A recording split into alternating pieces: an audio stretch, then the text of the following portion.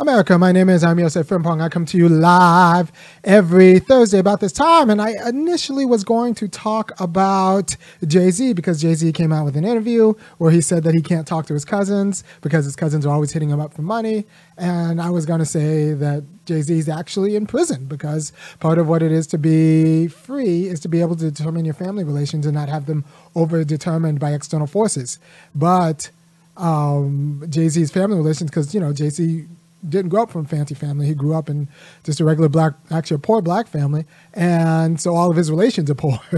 All of his cousins are poor, which means that even though he's a billionaire, he can't have real relationship with his family because all of his family, like all of his cousins, extended family, they want something, they need something. And that is a form of unfreedom that a lot of white people do not have, especially a lot of wealthy white people do not have. They can actually talk with their family because their family is not so desperate as like black cousins, right? So that was initially going to be the show, but instead I'm going to talk about affirmative action because SCOTUS came out with a verdict that federally made race-based admissions in college verboten. So we can't do that anymore across this wide land. And we need to know what that means. First of all, race in America is always tied to lineage and separated from lineage, right? It's separated from lineage because Barack Obama is black, but it's tied to lineage because Barack Obama isn't an American descendant of slaves. Like Michelle Obama is, but Barack, no, he grew up from like a white family and his dad was Kenyan American, right? So he did not have the legacy slavery that screwed up his entire family structure that a lot of black people have. Like I did a show a few weeks ago on Tina and Ike Turner on how everything about their screwed up relationship is Jim Crow love. It's love under Jim Crow, right? People like to blame Ike Turner, but Ike Turner's entire life and sexual life was profoundly distorted down to at 6 years old watching his father get beaten for having sexual relationships with an area white woman. And then he himself was raped as a young man. So like everything about Ike Turner's life and like in an extent Tina Turner's life has been overdetermined by the racialized degradation and terror of Jim Crow, right? So Ike and Tina Turner with Jim Crow love, right? So it's the legacy of that. It's the lineage of that, of slavery and Jim Crow, that affirmative action was, according to LBJ, set to actually redress. So Barack Obama doesn't fit in that picture, right? So it's not just about color being black, it's about redressing the legacy and lineage of Jim Crow and slavery. So as soon as you conflate race and lineage, you've already done a little bit of a damage in a world with a lot of dark-hued Americans who are not descended from, who do not share the same lineage, who simply do not share the same lineage. And there are lineage defects. Like black family life, black social life, and black political life has been overdetermined by the needs for survival, not freedom, but by the needs of survival, right? So the black family is what it is because that's what it needed to be in order to survive. That's not the same as the black family is what it is because that's what it determined itself to be in a free and equal America.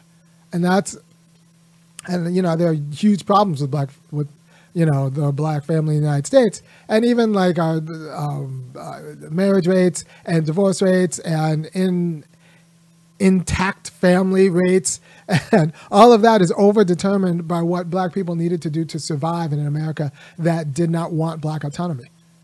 Right? So insofar as affirmative action was supposed to redress that, that's what it should have done. But it shouldn't have started with college admissions. It's kind of like, the way Brown versus Board of Education tried to integrate the students, but it didn't integrate faculties and the power. It didn't integrate school boards. It didn't integrate assets and budget committees. It just integrated the students. So integrating So college admissions was always the wrong place. If you want to deal with colleges and affirmative action, what you deal with is maintenance and catering contracts, right? Give black people, shoehorn black people into getting a fair share of those maintenance contracts and catering contracts, because a lot of America was built on black labor, so black people needed to learn how to do stuff, but it was also built on suppressing black ownership and suppressing black competition from black people. So we needed to train black people in order to do stuff, but also make sure that they couldn't own or compete with the whites or anybody else. So that we needed affirmative action, making sure those sweetheart contracts that apparently at the University of Georgia, there's like this enormous contract that just does toilet paper. That is not a black contract. It should be a black contract. We can deliver toilet paper. Right. So it should have happened at the level of assets. College admissions is sexy because in America, we like to tell ourselves that Americans become who they are and can make themselves who they are through education, by the dint of education alone. But actually, I would rather have like arable land and assets and, integrate property and power and contracts. And all of the jobs that are handed out through social networks, right? Integrate those. And then we could talk about the classroom. Or we could talk about the classroom alongside that. But just talking about the classroom abstracted from hard assets was always kind of a red herring. All right, so I'm going to hit the opening and come back at you, and we're going to delve in a little bit deeper. To the beat, y'all. Yeah. Sound good to me. Never change the ways for the world or the government. If I was the president, then I would state facts. You leave it up to me, I'll paint the White House black and ain't no future in your front. To the beat, y'all. People, you say, well, you could just take class into consideration. No, because poor whites, they look like, in a way, non-poor whites. So you take class into consideration and conflate class with race. Or you get some sort of, poor white people who put on just enough airs to be taken in to a polite society with rich white people, and nothing, no one has gained anything, right? So I bet you class-based affirmative action would really do great things for white women. You're born poor, but you got big breasts, so you go to college and you end up marrying, an engineer patriarch who's going to tell you what to do anyway and appreciate your big breast. Right, so you got your class come up. That doesn't do anything for like the poor community. No, affirmative action needs to talk about jobs. It needs to be centered around jobs and assets. Right. By the way, I'm probably every program that I've been a part of and participated in and like had contributed to is probably a better thing because of the quality of my intellect. So if I was an affirmative action, my grades were bad in high school, but my test scores are pretty good. And I came in with a non-obvious major. I checked music because I was a pretty good musician in high school. And it turns out that was a felicitous box to check in college admissions, because college admissions don't want any more biology majors. They get enough of those. I didn't study music. I studied philosophy, and I studied a lot of things, but my degrees have been in philosophy. But it turns out that that kind of stuff matters in college admissions, because if they want music departments, they need people who come in as majors. I didn't know that at the time. I was just, the only thing I knew how to do was play the oboe. So I checked that I was going to study music at Berkeley. But any elite dollars and taxpayer dollars that went into my education has been repaid through the quality of my contribution, not only every Monday and Thursday here, but just in my life. So you're welcome. You're welcome. And anyone who says, well, there's an Asian guy or a black guy whose spot I took, or there's an Asian guy or a white guy whose spot I took, I can tell you that Asian guy or white guy wouldn't have read the books I read and wouldn't be talking the way I'm talking. So if you appreciate the way I'm talking, go ahead and go to www.funkyacademic.com and kick in $5, $15, or $50. Because, the idea that I took someone's spot, and then that someone would have gone off and worked for McKinsey or Bain or some management consulting group, is there's a way in which the world's a better place because I was in the spot. Right? So affirmative action primarily should address lineage, the lineage degradation and lineage benefits that America doles out, right? So we need affirmative action to address the lineage degradations felt by and experienced by American descendants of slaves. Unless you think that black fatherlessness and the black family is what it is and would be what it is regardless of the legacy of Jim Crow and slavery, or you, like me, think that in every era of America, black sexual life has been overdetermined by white anxiety, like economic anxiety and, social anxiety, from the plantation onto like Cleaver's Soul on Ice onto today. Like I've told my wife that eventually someone's gonna try to pinch me for sexual harassment, or pinch me for something just because I'm mouthy, and all you have to do is say I made you uncomfortable, and I make a lot of white women uncomfortable. Boo. So all you have to do is make someone uncomfortable, and then you're like some sort of sexual threat. And that's just what it is to be a black male. And I refuse to kind of make myself small in the face of that. So that's just something the ladies are going to have to deal with. And, I told my wife, eventually someone's going to say that. And that's just something that's, what Jonathan Majors now is feeling that as it stands. I mean, I'm not going to go out like Ike Turner. I might not go out like Ike Turner. Let me tell you, if something like that comes out, if someone comes with a movie of me, assaulting them or raping them, I did not do it. I did not do it. Most of my life, women terrified me, so I did not do it. But I would not be surprised if something comes out that said I did do it. I didn't do it. So I'll just put that in right now. It's just a way you could say things about black men, and it'll stick because everybody wants to believe black men are rapists. America needs black men to be rapists. And that's a burden I bear, which is one of the reasons why, the United States need to take affirmative action into making, Negroes whole, right? So the legacy degradation that black people bear by being conflated racially with a caste that needs to be put down is what affirmative action, what the government wanted to take action to redress. Right? College admissions might not have been the best place to do it necessarily. I think it should have been done at the asset level. Talk about property first, then talk about contracts, and don't do it and since we're doing it towards lineage, you got to get the women out of it, the white women out of it, right? So white women became minorities in order to eat off black plates. White women need to go eat off their husband's plate for a while,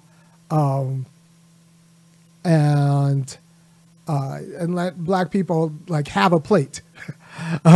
So we need to stop pretending that white women are minorities. They're not minorities, and we need to deal with it as lineage. And since white women come from the same lineage as white people, they are off on their own. Now people say well, what about the Asians? What about Asian Americans? They get it worst of all, which is in a way true. A lot of the anxiety about race and college admissions comes from anti-Asian hatred among the whites. The whites are terrified of Asians because Asians come here and beat the whites at their own game. That's the story of the University of California. Whites pretending we're a nation of laws and blah, blah, blah, blah, blah. And now laws and rules. And if you just got to follow the rules and the laws, and the Asians come here and follow the rules and laws and do better than the whites. And then the whites are wait a minute. Not that way.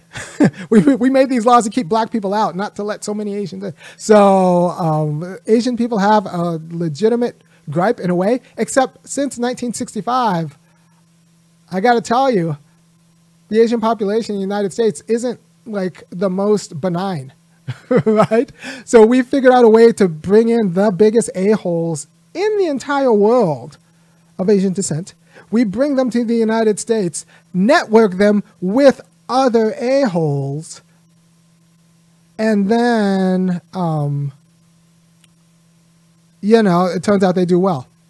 They don't have to like, they left their cousins they left their derelict cousins in the country they came from. Now, refugees are a different story. And then people who've been here for a long, long, long time building railroads and stuff, that's a different story. But like, for example, Indian Americans, where we had like 5 Indian Americans in 1980, and now we have like 6 million, those were all of a certain caste. Not all, but a significant overrepresented of a certain caste. And that caste has 3,000 years of treating other Indians badly. And they bring that cultural awareness to America and then figure out who to treat badly here. And it turns out it's us. So there's a way in which the Asian Americans who are disproportionately punished by the United States policies of trying to make, you know, Black and Latinos whole don't represent even, you know, the Asian people in the immigrant country that they come from,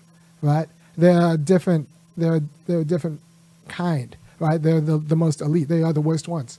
So they bring over the worst ones, the worst predators, and then they network with other of the worst predators in the same situation, and then and then they predate on Black life. And I don't, you know, it's okay for them to have to take some lumps. It's okay for them to have to take some lumps. Plus, you come to America, you take on America's debt. As soon as you apply for any sort of citizenship or residency, you take on America's debt. And America owes Black people, which means that like you take on the debt of owing Black people. If you don't like that, go back. If you don't want to take on America's debt, go back. If you just want to make money here and don't want to take on the debt, you want the good but not the bad, then like we don't need you here. So that's how I feel about that. Affirmative action in college admissions, I think, always kind of misplayed the problem, because the problem was how to make Black people whole in a more robust way. And it was never going to be through education alone. It was going to be through assets. And also, it conflated color with lineage. Right? So my dad's African, but my mom's from South Carolina. And there are differences in the lineage, in the cultural lineage. And my dad's African from like the class of Africans who could afford to come to the United States post 65. And my mom's just like regular South Carolina Black. From, you know, moderately professional class, both their parents were teachers, which is already something. They weren't sharecroppers. But, you know, a South Carolina Black family isn't as well. is a problem because of the legacy and the degradation and the pressures of just being, you know, post Jim Crow Black or Jim Crow Black when they grew up, right? So, you know, whereas my mom wanted to divorce, my dad didn't. So, like, there's a lot of the deficiencies that are kind of replete in Black life come out of the pressures of the Jim Crows and then the enticements of the liberalism that was ushered in through all the civil rights movement, right? So we replaced conventional white supremacy with liberalism, which isn't the same as justice, right? So we destroyed like overdetermined families and replaced them with no families. That's not good. Instead of replacing them with just families. And if you want to know what I think what a just family is, you know, I have other videos on that kind of stuff. So we went from terrorism to Jim Crow to liberalism, which then just incentivized cultural degradation. It didn't mandate it from a gun, it incentivized it. It incentivized cultural degradation, it incentivized divorce, it incentivized kind of unfortunate institutional behavior, right? And marketed it to. So we went from the terror of the plantation to the terror of penal slavery to like throwing it to like the terror of the market, none of which actually was consistent with Black self-determination. Right? Being on the market when you don't have any assets, that's good. We'll take away all your assets and then throw you on the market. Like, so you don't control media, you don't control property, you rent, but you're free. you just have the ideas that we tell you, living in a space that we give you, on a job that we provide for you, on terms that we negotiate for you. No, so black people have never been free. We were thrown from sharecroppers to the market without any assets, without any market power. We were thrown to the market without any market power. We were chum, and we've been chum ever since. So the lack of cultural and material power in a market society has not made black people free. We don't control the ideas. I might be one of the freest Negroes on YouTube. And if you appreciate what I'm doing, go ahead and go to www.funkyacademic.com and kick in $5, $15, $50, because nothing in America is free. Nothing in America is free. Everything costs. And I want to, provide for my family and all that stuff. And so just know that if you give the money to me, it'll be spent, helping me be free in a way that's good for the world. I use my freedom in order to support my people. And my people are, both my family, my community, and you two on YouTube, and the United States. I'm trying to make a better America. I'm going to go talk, by the way, about that. I have plans in a few weeks. I'm going to do a session on what I teach my kids and why. Because my kids are awesome. You might want your kids to be like my kids. You probably should.